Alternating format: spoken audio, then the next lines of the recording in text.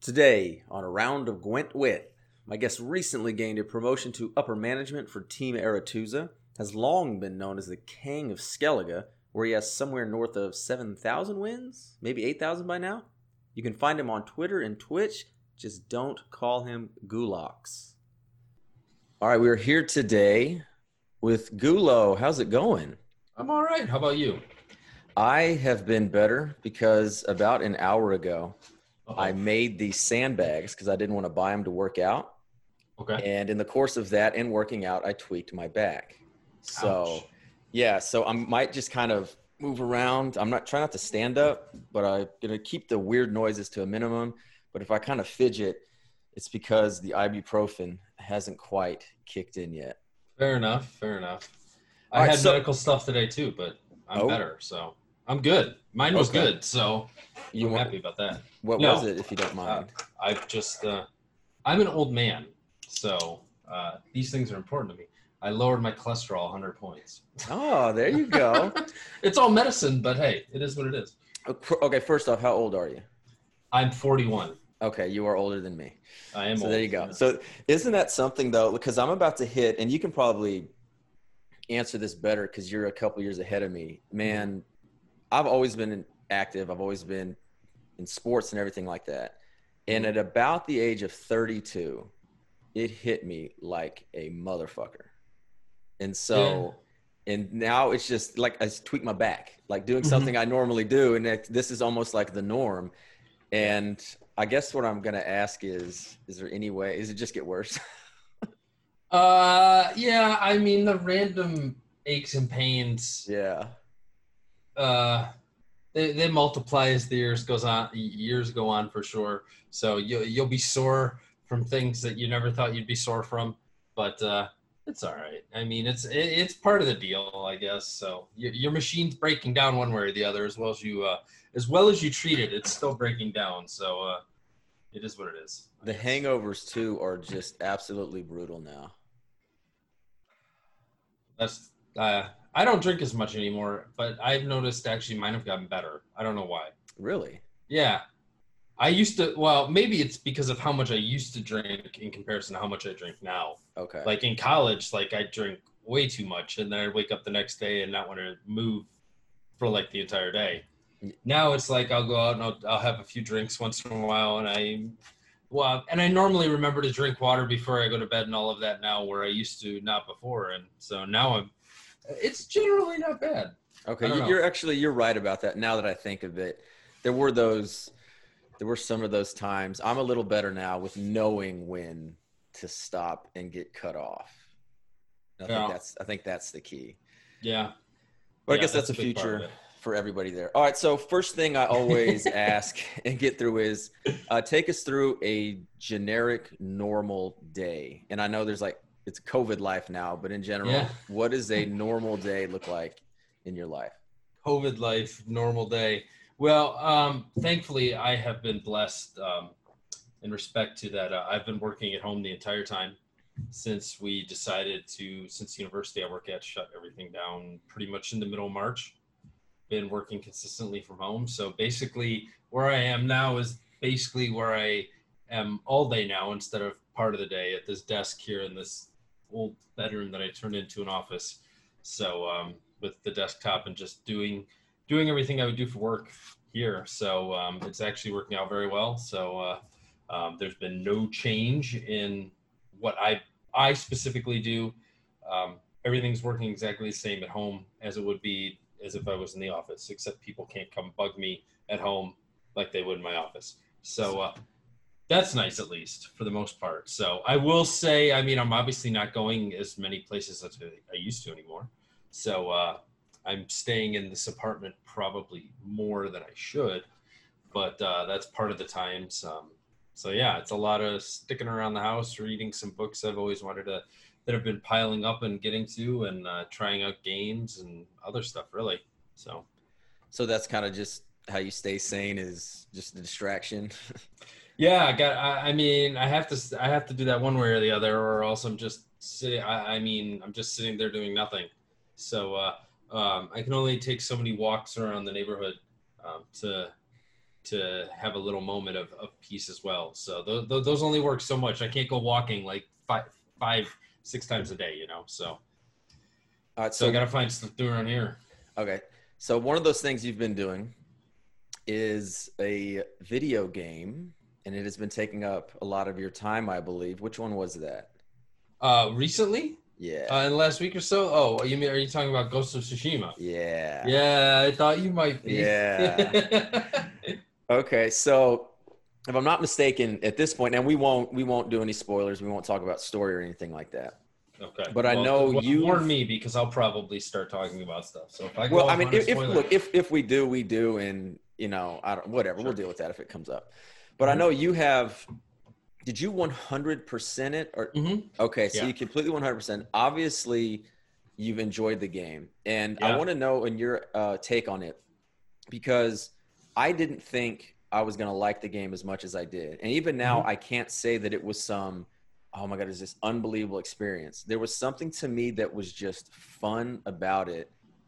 And I still can't put my finger on it, except it was easy to relax and play to. It was compelling in the story. I think like any great game, maybe this is actually probably wrong, but the secondary characters were better than the primary character, who I thought was actually like, he kind of generic, kind of boring.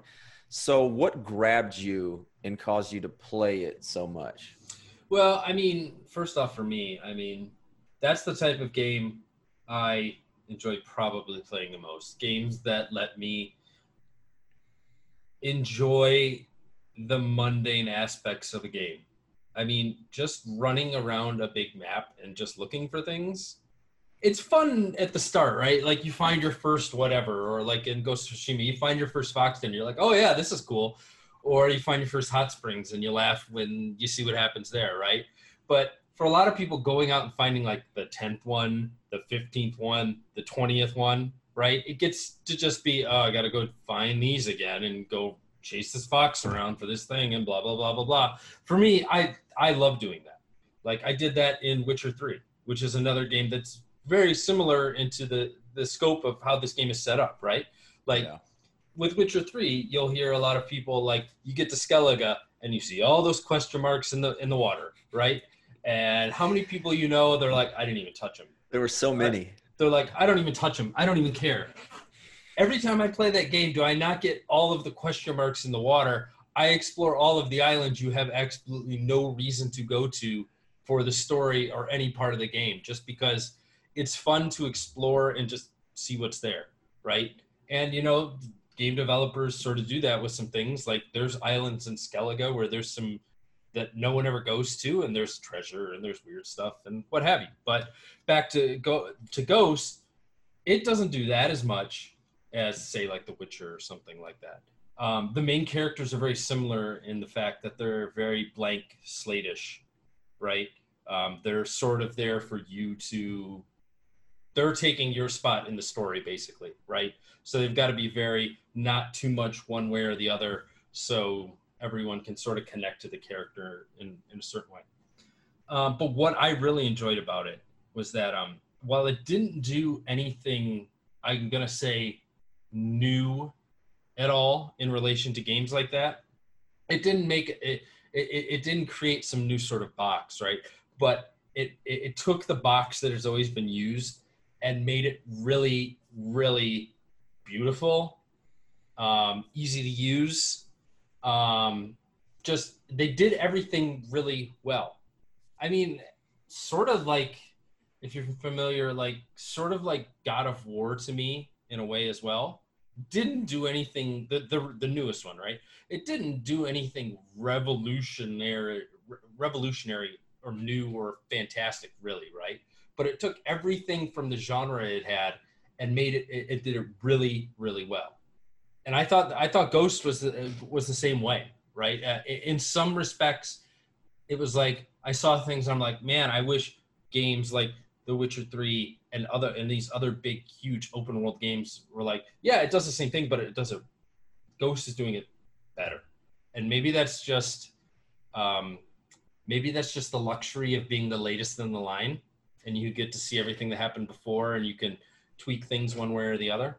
So, I mean, I don't know if I thought the story was as good as, say, like Witcher 3 or maybe some other games like that. But for an open world game, it was probably, I think it was the most fun and best combat system I've ever engaged with.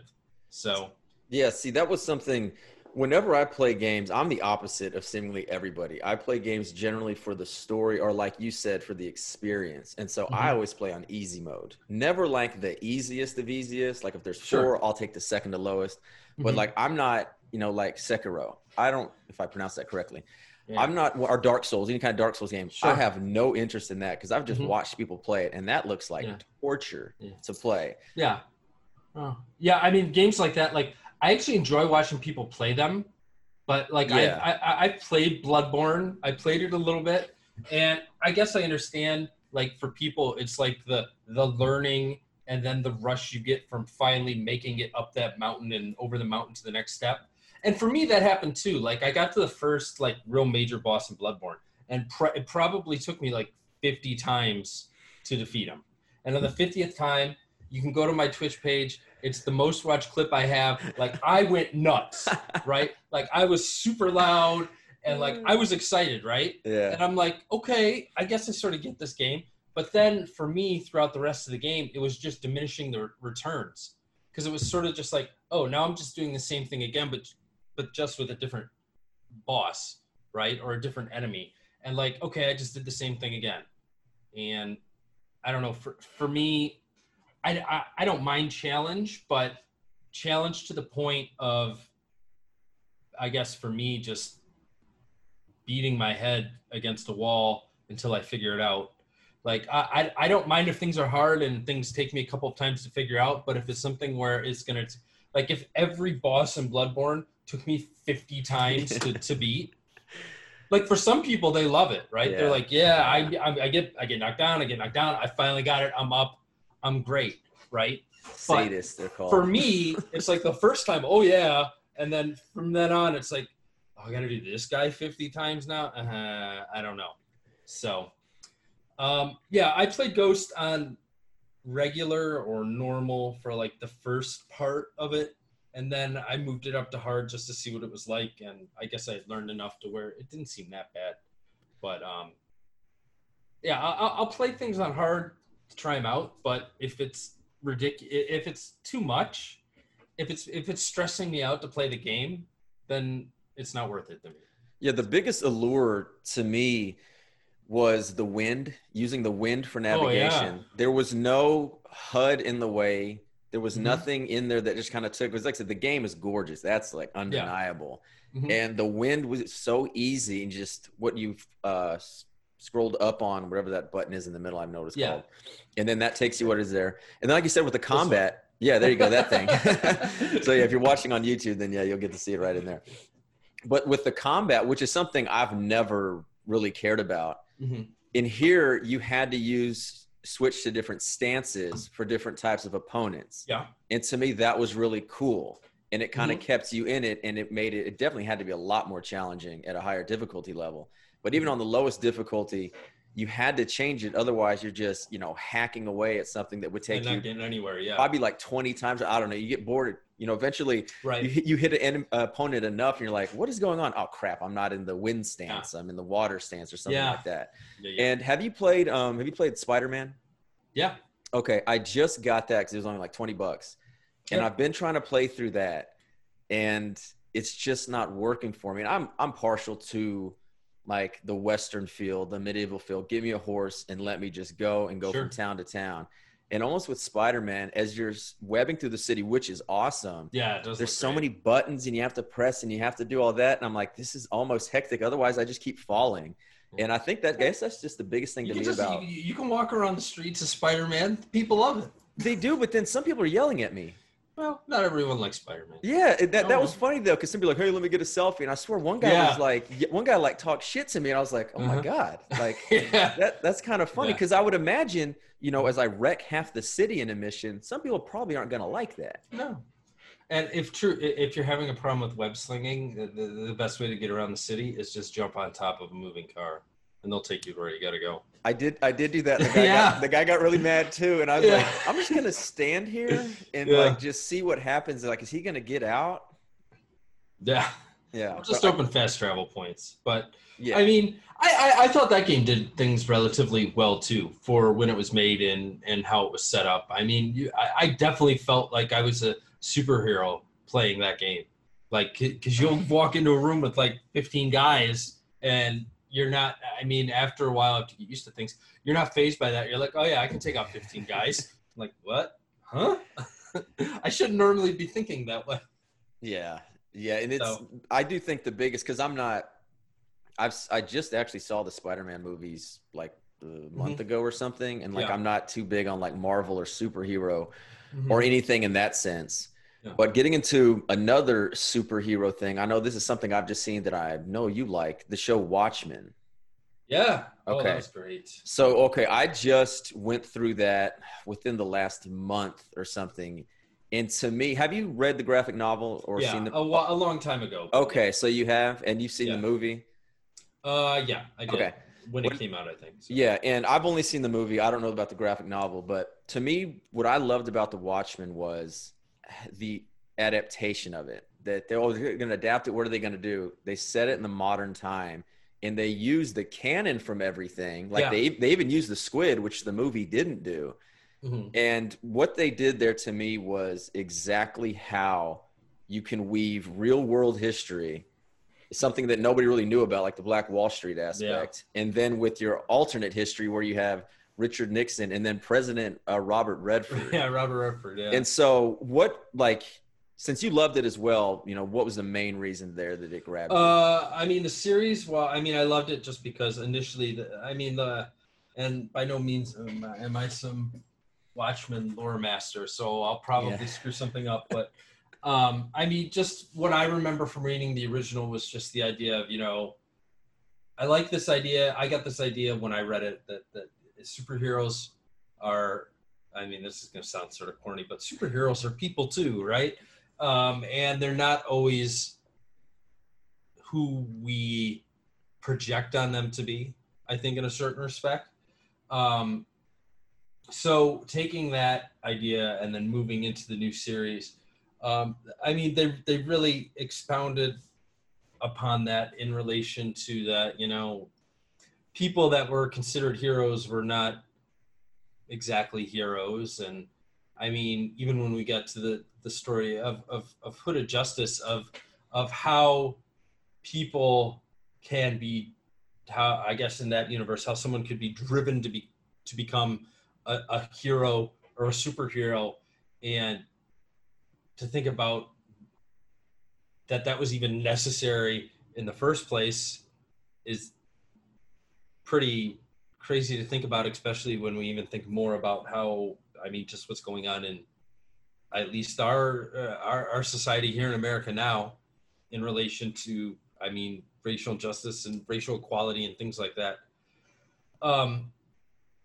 And also the effects of what taking on that burden would do to someone, I think was very accurately portrayed as well. And I mean, just the horrors and traumas of, and I mean, we could even extend that out to, you know, what toll it takes on people to be, I guess, quote unquote heroes in our daily lives, right? I mean, we have an idea of, you know, if we go back to COVID, you know, what life is like for doctors and nurses and people like that, people that we call heroes now, right, today, because of what's going on in our society. But I don't think we really accurately understand how much people like doctors and nurses are really going through right now. I mean, maybe it's better now than it was in, say, March or April.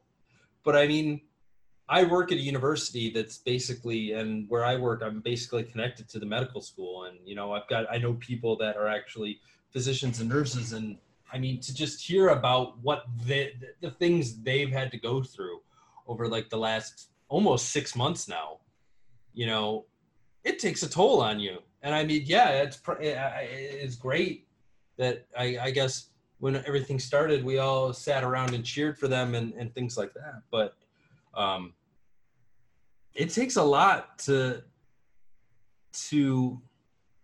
have the strength to want to do that every day, I guess. Yeah, And I don't. I think that story in the show expounded upon that a little bit as well. It takes a big toll to, I guess, sacrifice for others for no tangible benefit. Yeah, and with taking like Hooded Justice in the show, I'm with you there. I want media to explore, and it's something I try to do in anything I create. Mm-hmm. You can't stay up all night or go out at night and kill people, even if they're bad. Like he goes to that factory and kills all the Klansmen and the Cyclops. Is like, oh yeah, good, he got them. And it's like, yeah, they're bad, and it's easy for us to be like good, but if you spend all night killing people, you can't just go home, wake up in the morning. Oh, hey, son, how are you? Oh, loving wife. Let me go to my other job where he's a cop, and then have dinner with the family, and then put on this persona. Because that's the thing, too. I mean, I think that's the psychology behind the superhero. They wear the costume to absolve themselves of their actions. And then I'm not going out and killing these people and doing it. That's Hooded Justice. Yeah. That's Night Owl. That's all these other people. Mm-hmm. Yeah. And I mean, you also get into the question of when we're talking about those characters or any superhero, really, which side is actually the costume? Yeah.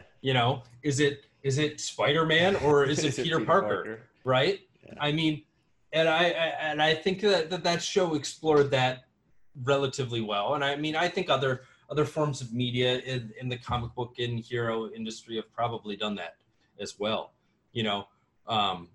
But yeah, I mean, I think that's a big question as well. I mean, there's a facade we all put on for the public, right? And then I would assume, I mean, I have to assume because I don't know for sure. I assume when we're all by ourselves or even when we're with groups of people that we really trust, we have a bunch of different facades, but which one is really the real us? Or are they all the real us? Or does it matter which one's the real us? I mean, I assume in the case of some people, it probably would matter which one is the real one if they're so wildly different, which I think we also see a lot more in today's society. We see a lot of people who can get online and be who we expect, who appear to be like the most vitriolic, worst example of a human that we know. But then when you talk to people that know him in real life, oh, he's real sweet. And, he helps me bring my groceries up the stairs every week and stuff like that. So it's really interesting to think about that. That's, I guess, superheroes and villains are another metaphor for all of us in a little bit of a way in relation to how things are, how our society works today. And maybe that gets even exaggerated more as we've had to stay home more and more. And a lot of us are just sitting around typing on the keyboard and things like that a lot more instead of actually interacting face to face with each other. Yeah, I think I'm a teacher. And so literally tomorrow we kind of report back. I'm probably going to go up to the school because I've been in, even though we just moved into here, I haven't been in this room specifically, but I've been home too much. I'm like, I need to go out and be in some place of normalcy to start doing this work.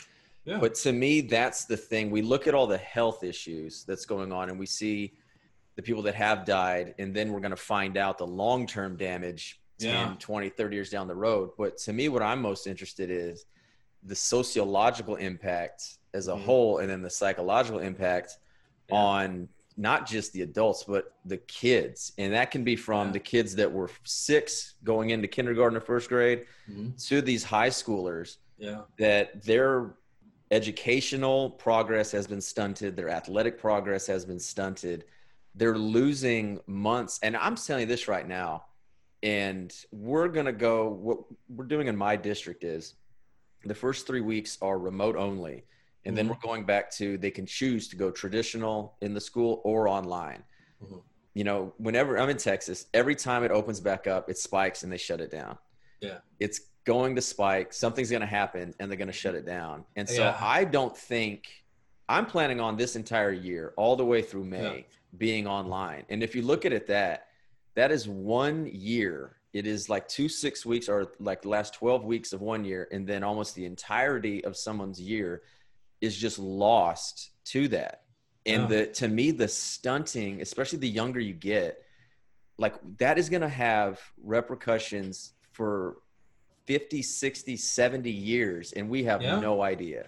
Yeah. I mean, it's definitely going to play a role in, and not just like you're saying, not just the educational aspect of things, but yeah, definitely like the social aspects of things. I mean, it's one less, it may sound trivial, but it's one less year for kids to actually interact with each other in a face-to-face way, right? Yeah. Which is big. I mean, you have to learn at some point how to actually talk to people and how to interact with them.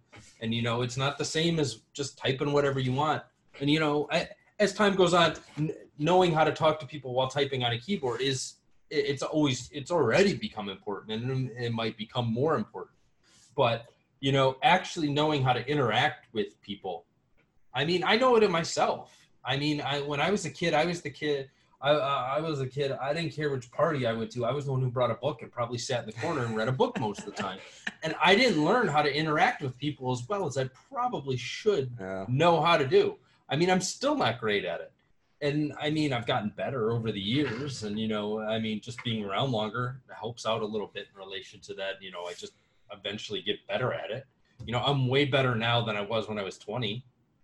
When I was 20 and I was in college, I still barely knew how to interact with people that I wasn't very comfortable with. I mean, if I didn't know you on a regular basis for a while, I probably would never talk to you even when I was like 20, 21 in college. You know, I've gotten better now. I'm still not even perfect at it now. It still takes me a while to get used to people, to be able to talk to them. And it probably sounds like I'm lying right now because I ramble on at times about things. But, you know, and that's important, you know, I mean, it's important for kids at an early age to learn things, and it's not just the stuff they learn in the books. And I think school and other aspects definitely, I mean, it would be nice if in this country we recognize that school does more than just teach people what's in books and things like that, you know, but it does. I don't know what else to say. It does, you know, it teaches you how to make friends, how to interact with people, you know, how to keep a schedule. I mean, there's probably a lot more things that I'm not even thinking about. You know, I mean, it teaches you self-responsibility in a way. You know, when I was in high school, I was the idiot who'd never gained weight. So I'm like, oh, I'm going to get like 7 orders of French fries at lunch every day. You know, I mean, you should learn like some self-control and some recognition. And that's not always the easiest when you're a kid. But I don't know, school can do a lot of these things for people if they take a look. But we just seem to think that it's learning the stuff in the books and that's it. Yeah, that's a whole other rabbit hole to go down. Public education in general, but like the food aspects, like it's lunch debt and everything, like that is just far too depressing. Listen, when I was, and my parents got divorced when I was in 7th grade, and from 7th grade on, I was like free reduced lunch, and I don't know how I would have had lunch every day if we didn't have that, honestly. Yeah. And I mean, look, we can see me, and I guess if you're not watching the video, I mean, I'm a middle-aged white guy, right? You know, and I lived out in the middle, out in a far-reaching suburb of Detroit that, you know, was relatively well off. I mean, by no means was poor, and you know, I still ran into those issues, and so I mean, I can't even imagine what it's like somewhere where it's not as. I mean, we weren't the greatest off financially when I was growing up, but I mean, I certainly can look back now and recognize that there are probably, and most likely, or what have you, way more people that had it worse than me. So I don't know how they got through it every day. So, I mean, I know if I didn't have, because I mean, I was in high school in the late 90s. So, I mean, lunch was not super expensive, right? I mean, a hot lunch was probably like $2.50, $3, something like that. I had to pay like 40 cents, you know, but even then, I mean, not everyone could come up probably with 40 cents every day back then. So it's an issue. No, it's I think definitely an issue. I think people would be, I was surprised. The school I'm at now is much better off than the one I was at. I was at an inner city one around here. And I think even at well off, I'm in the Dallas Fort Worth suburbs, and there are very well-to-do suburbs around here. And there's one around where I'm at that if you would have asked me about free and reduced lunch, I would have been, okay, well, I have to guess higher because it's always going to be higher. I'd have been like, man, maybe 10% or something. And this is a well-off suburb, and it's like 30% of the kids are on free to reduce lunch. Yeah. And yeah, that's the thing is people understand if they don't pay that, one, they're not going to eat, which you're going to ask a kid to go to school starting at 8:30 and then not have anything to eat until 3:30 or 3:40. How well do you think they're going to do at school, especially after the lunch when they see everybody else eating? I mean, my God, I'm not even a kid. I eat less than I was as a kid, and I have to eat something every few hours or I, can't operate normal. And so that's just something, going back to it that I want people to understand is like, I keep food in my classroom for that reason, for someone to come in and be like, Coach, you got anything to eat? And I'm like, yeah, here's, a granola bar. Here's some things there, just because like, damn, you kind of almost have to do it in the sense of, or you're dealing with, kids that have in that sense.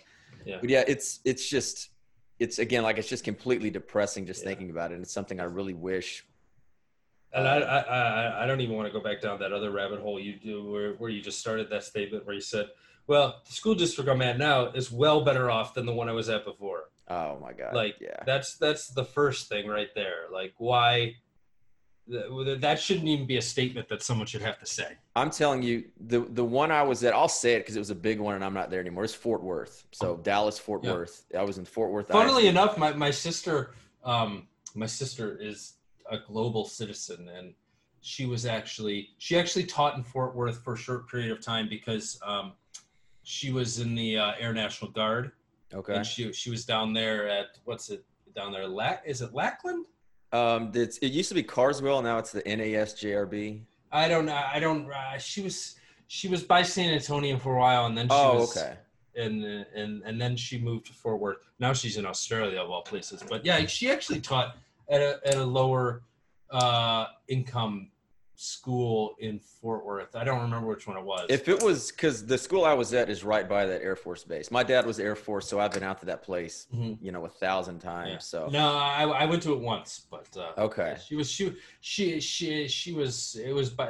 it was by an expressway, which probably means absolutely nothing in the Dallas Fort Worth area because when I was there, everything was an expressway. It's just sprawling. No, if you're by an expressway, that just means you're in the area. Yeah. You're in the 20 million metroplex. Yeah.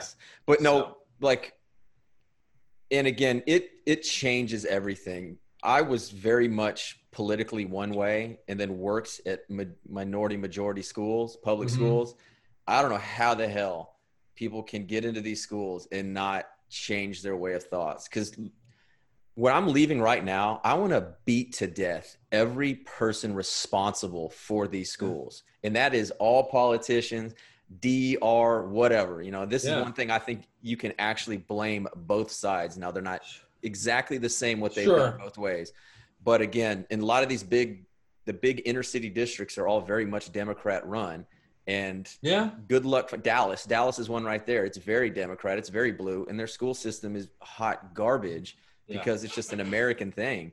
But the people that do that and to see these kids and the struggles they have, and so much of it can be helped by, can't be solved by, but so much of it can be helped by money. And we have the money. My room last year when I taught was 57 degrees on most days. And I had to complain about it to get it. It was freezing in there. I got pneumonia. It might've been Corona now that we know that. I think it was because of that. So when they finally fixed it, they got everybody else's classroom up to 80. So now it's a sweat box. It's just stuff like that. Right before we left, it flooded and every single thing in my room was ruined. Yeah. And it's just stuff here you might think, that's just what it is. No. There was a very white area that got a brand new school that split the school in half like 10 years ago.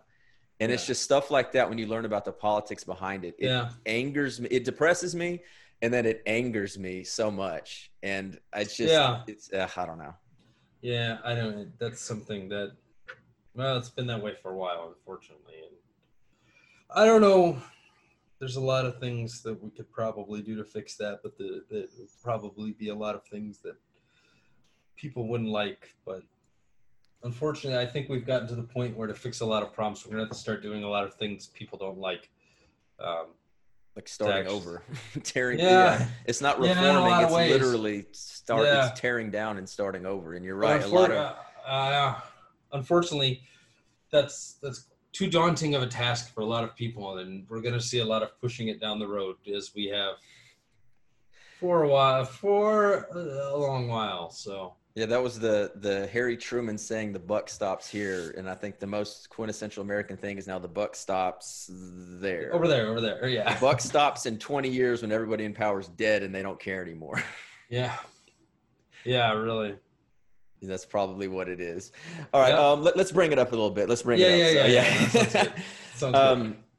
So you've said one of your favorite director. And oh gosh, you I don't know if this is going to bring it up, but I love talking about him. Okay, Kenji Mizoguchi. I Yes. I said that correct. And so when you said that, I was like, wait a minute, is this a Japanese director that's not Akira Kurosawa? Yeah. Like, and I got to thinking, I was like, I've heard that name, but I don't remember it. And I remember it was from the mise en scène that he was really known for. Yes. Yeah. And so that's when I hit. I was like, oh, okay, that's what I remember him from. Yeah. So yeah, it's a very unique pick. I can't imagine too many people saying that he's a favorite director. And probably people don't know too much about him, and I knew nothing about him until the Detroit. I live right like 2 blocks from the eastern border of Detroit. So in Detroit, there's the Detroit Institute of Arts.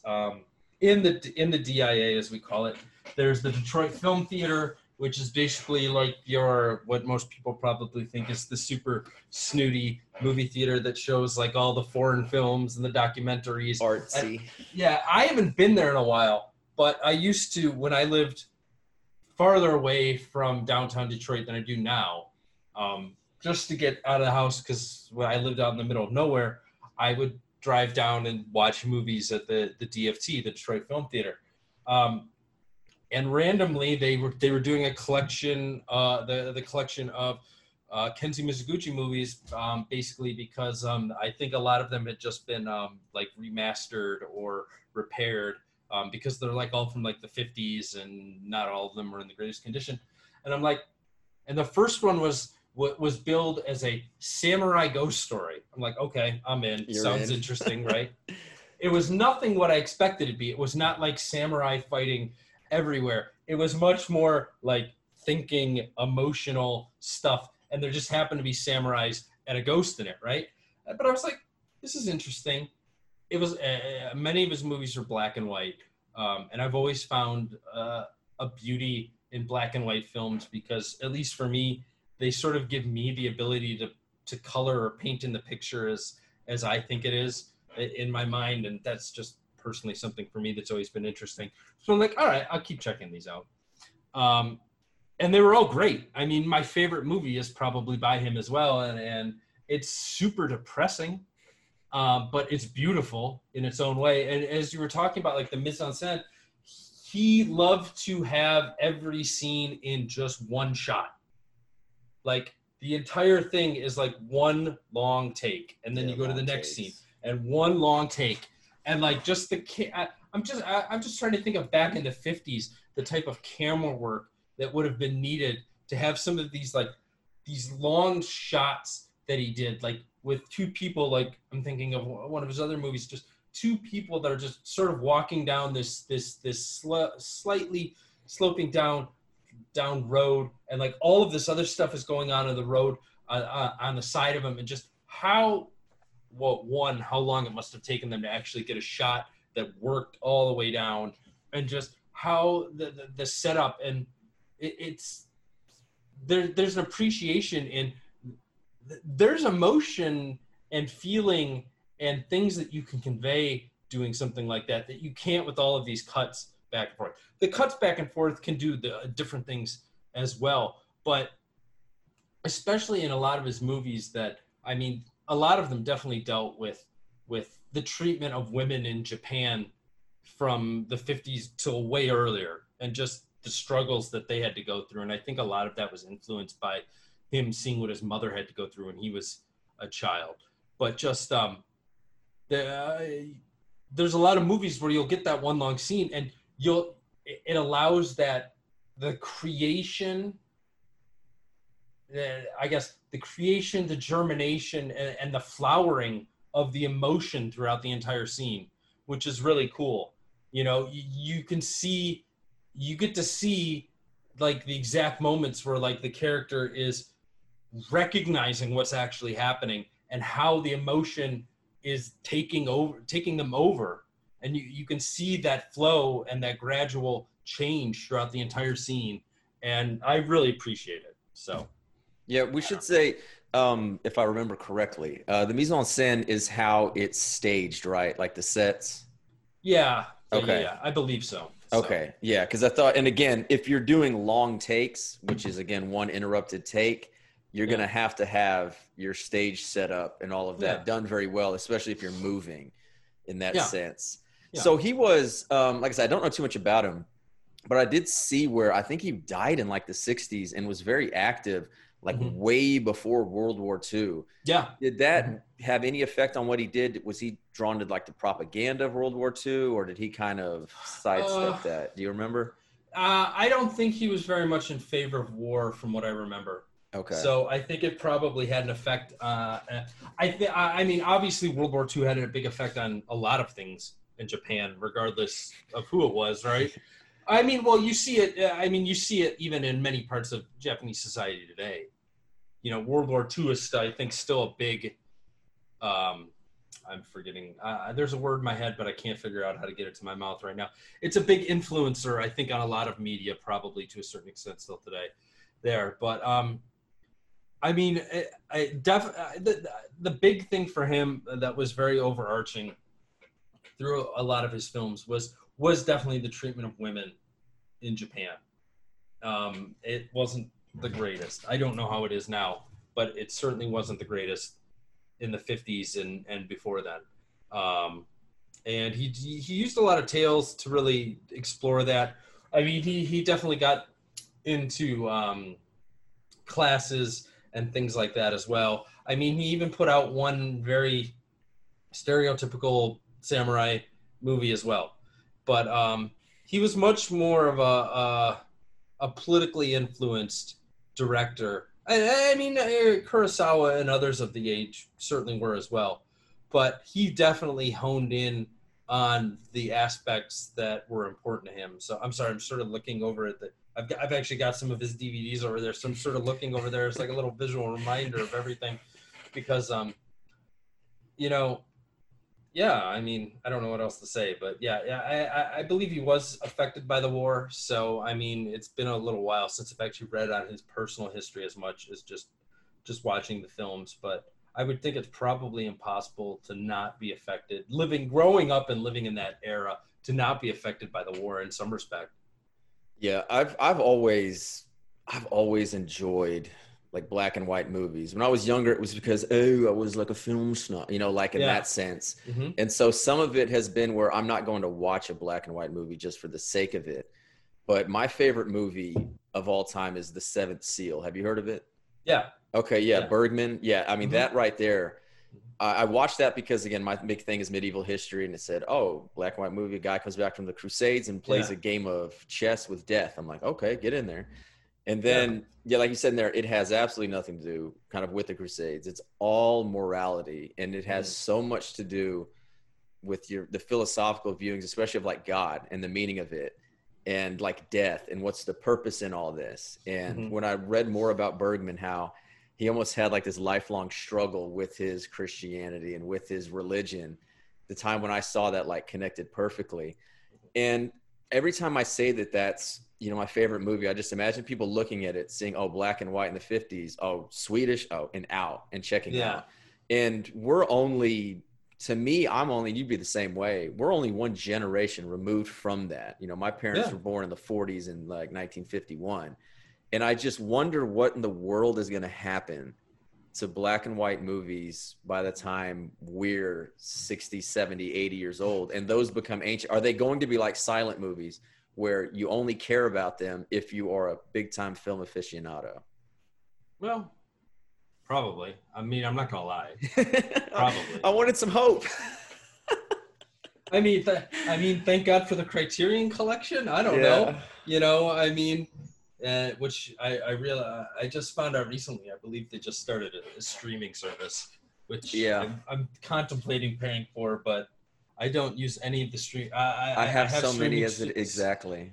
I have streaming services, and I never use them as much so many as I should. Yeah. So, but that would be nice. But I mean, is it the medium of black and white that's the issue, or is it the subject matter that's the issue? Yeah. I mean, I'm sure we could find black and white movies that people today would probably still watch and enjoy, depending on what they were about. I would Casablanca. Have you remember that much at all? Have you seen that? Yeah, I've seen it. It's been a while, but I've seen it. I mean, that movie, I saw it several years ago, and it just happened to coincide when with the banning of like immigrants. I think specifically like Syria and all that. And I happened to watch it like at that time, and it was so prescient to nowadays in how it's this, and again, it's idealized. It's propaganda. I understand that. The film was made before the United States entered World War II, and it was basically a plea by the filmmakers to be like, United States, you're going to get involved in the war, do it. And Rick in the movie is stand for the United States, where he's like, nah, I don't want in this. I don't want in it. And, shit's going down in his cantina. And I saw that movie and I'm like, that movie is it is good today. I can understand a lot of great movies from back then. It's not the same structure. The acting isn't as good because everyone was acting like they were on a stage. The acting is really screwed up at times. But something like that, I'm like, okay, you can remake that movie. And I know there are people being in an uproar if it got remade. Sure. But something like that it can be remade because it's a good enough movie. It's a good enough story that can be done, and do it in a right way, not in a way some things are remade. But I don't know. It just feel really bad that a lot of those movies are just going to be lost when they're still amazing. Yeah. And I mean, and part of the deal is that a lot of people think, oh, it's from the 1950s. It must suck.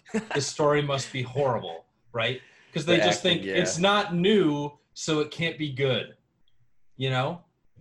The people always think that, this is the newest, so it must be the best, right? Which sometimes can be the case, but not always. I had a kid in class go, I like really old movies.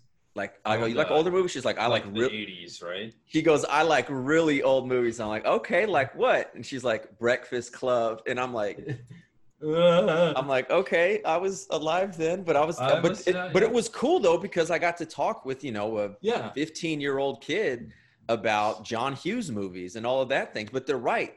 Those movies came out, what, you're looking at 20 years before they were born. So if I would have been in her position when I was her age, that would have been movies from like the 70s and 60s. And so to me, it was just like, well, at least it's, you're getting older. Right. And I mean, for me, like 20 years before I'm born is like 59, so the movies of the late 50s and early 60s are probably equivalent to her movies from the 80s. And to be fair, how many movies from the 1920s am I watching?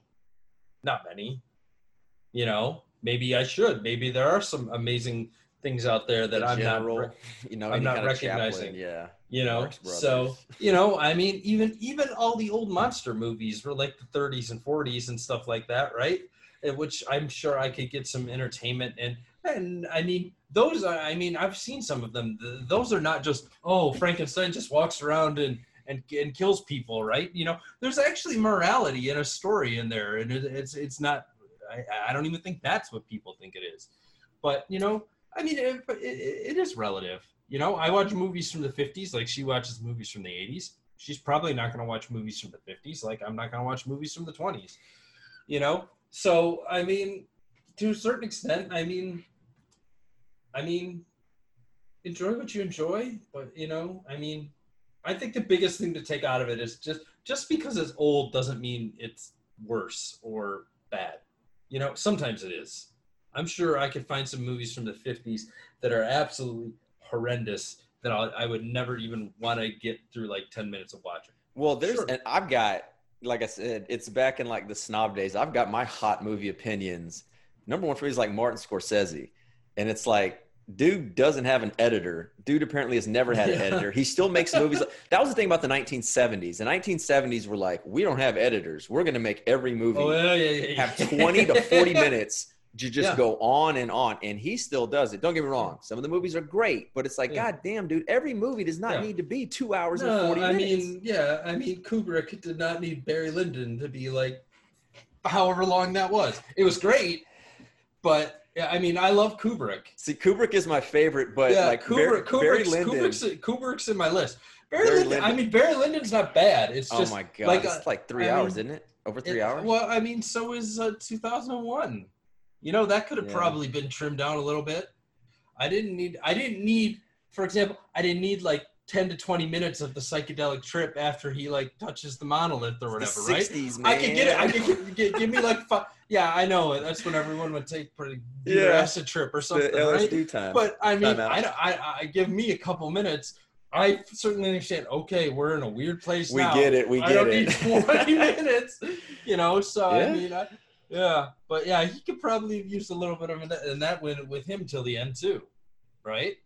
Eyes Wide Shut was that was like 3-something hours, wasn't it? I need to revisit that because I still to this day, I don't hear anybody say that movie was fine or okay. This is a masterpiece or it is crap. Yeah. That is probably a movie that could use a revisiting now because it's probably been like 20 years. Yeah, right? It was his last movie. Late 90s, right? Late 90s, early 2000. I know that I took a class in college on Kubrick films, and I think it was my junior year, which would have been 2000. I think it came out either 99. right before then. Yeah. So I thought it was interesting. See, I think when I saw that is when I was just starting to get into him. And of course, like every teenage boy, I got into Kubrick by Full Metal Jacket. Sure. You know, yeah, and then kind of went back to everything, and then settled on. I think my favorite Kubrick movie might be The Killing, because you always got to be. Oh yeah. You got to be.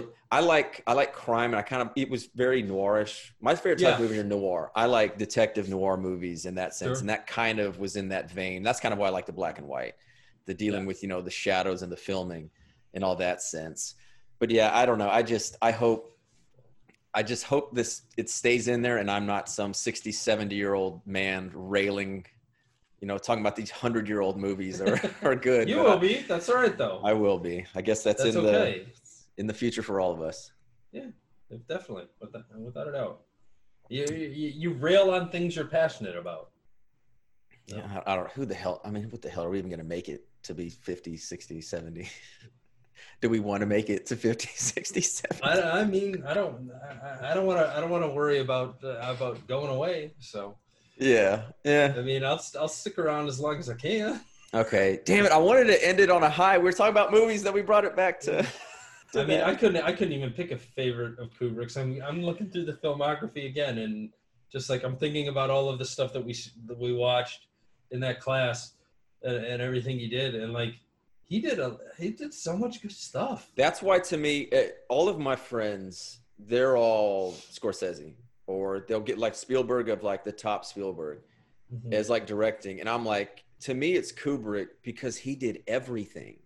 Yeah, he did so many genres. Spartacus. He did Strangelove. He did 2001. He did The Killing, a crime movie. He did literary adaptations with like Lolita. I mean, every genre. He didn't stay away from something. If it was interesting to him, it was interesting to him. And he did it, which was nice. So I'm just trying to think if there's even anything else that we watched that I forgot. But Full Metal Jacket. Dr. Strangelove. You forget that, Eyes Wide Shut. Did he do did he do Paths of Glory?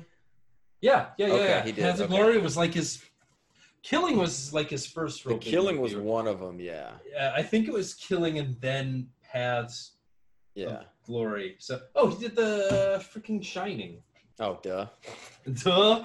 Yeah. I mean, honestly, that's probably the most commercially well known. Now that I think of it, I had to have seen The Shining before Full Metal Jacket. I think that's what it was. I think it was that 1-2 punch that got me into, whoa, this is the same director. Let me check out the other stuff. I mean, that definitely got influenced by the 70s in more ways than one. But, I mean, I still thought it was fine.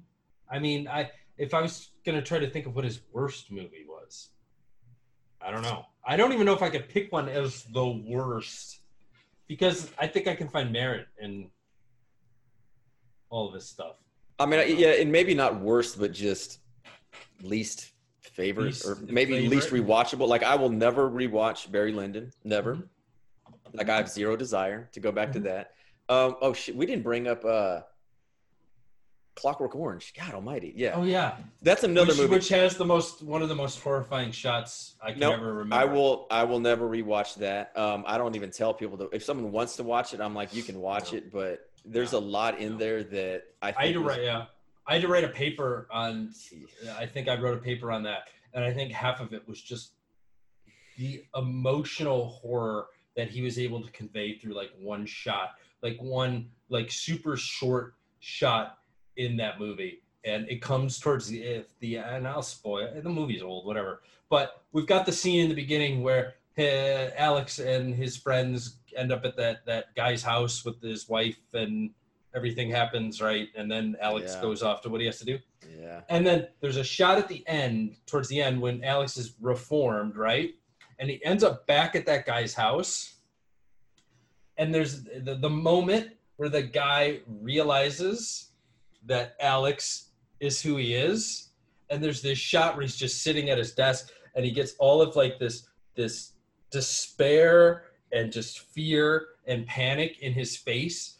Like it almost looks like he's just visibly all the life has sucked out of him right at that desk, and that shot scared me more than I think almost anything in like almost any other movie that I've ever seen. And I'm like, it was brilliant in the way that it was conveyed. Like, it was shot, I think, probably from like the floor up, and the guy was like at the desk, and he's like just sitting like this, and his face is just so horrific, and I'm like, oh my god, like people that can do that with just a shot like that, just actors obviously have a big part to play with it as well, but people that can convey such strong emotion through what just seemingly seems to be such an ordinary picture or shot, they have my respect forever. Yeah, no, Kubrick, anybody out there who, is young and they're like, who the fuck is Kubrick? If you're into movies, if you're into anything like that, if you consider yourself in any way a film buff or something like that, you have to watch every Kubrick movie. Because like you said, there isn't a stinker in there. There's going to be some, like I said, for me, it's Barry Lyndon. That's going to be like, okay. Mm-hmm. You sit through that, but every other one is just absolutely fantastic. Yeah. But all right, man, this was a great talk. Yeah. We didn't even talk about Gwen. No, that was, like I said, the only, I'll say this right here. I've done several interviews. The only time that Gwent has come up has been in relation to someone's plans or like what they're streaming. Yeah, no, like gotcha. We're talking the day before a balance patch drops, like the notes just came out. Yeah, that's true. And I'm like, okay, like I'm into to talk about, but I'm like, shit, I'll find something else, Yeah. Find other ones to get in there. So the last thing I always do, I put people on the spot. Uh-oh. Somewhat, not really, because you read the questionnaire, and I would just say leave us and leave everybody with your favorite saying, your favorite quote, some words of wisdom, anything that you would like for us to hear. Well, as I put in my little questionnaire, I can't really think of like oh, nice cat, hello.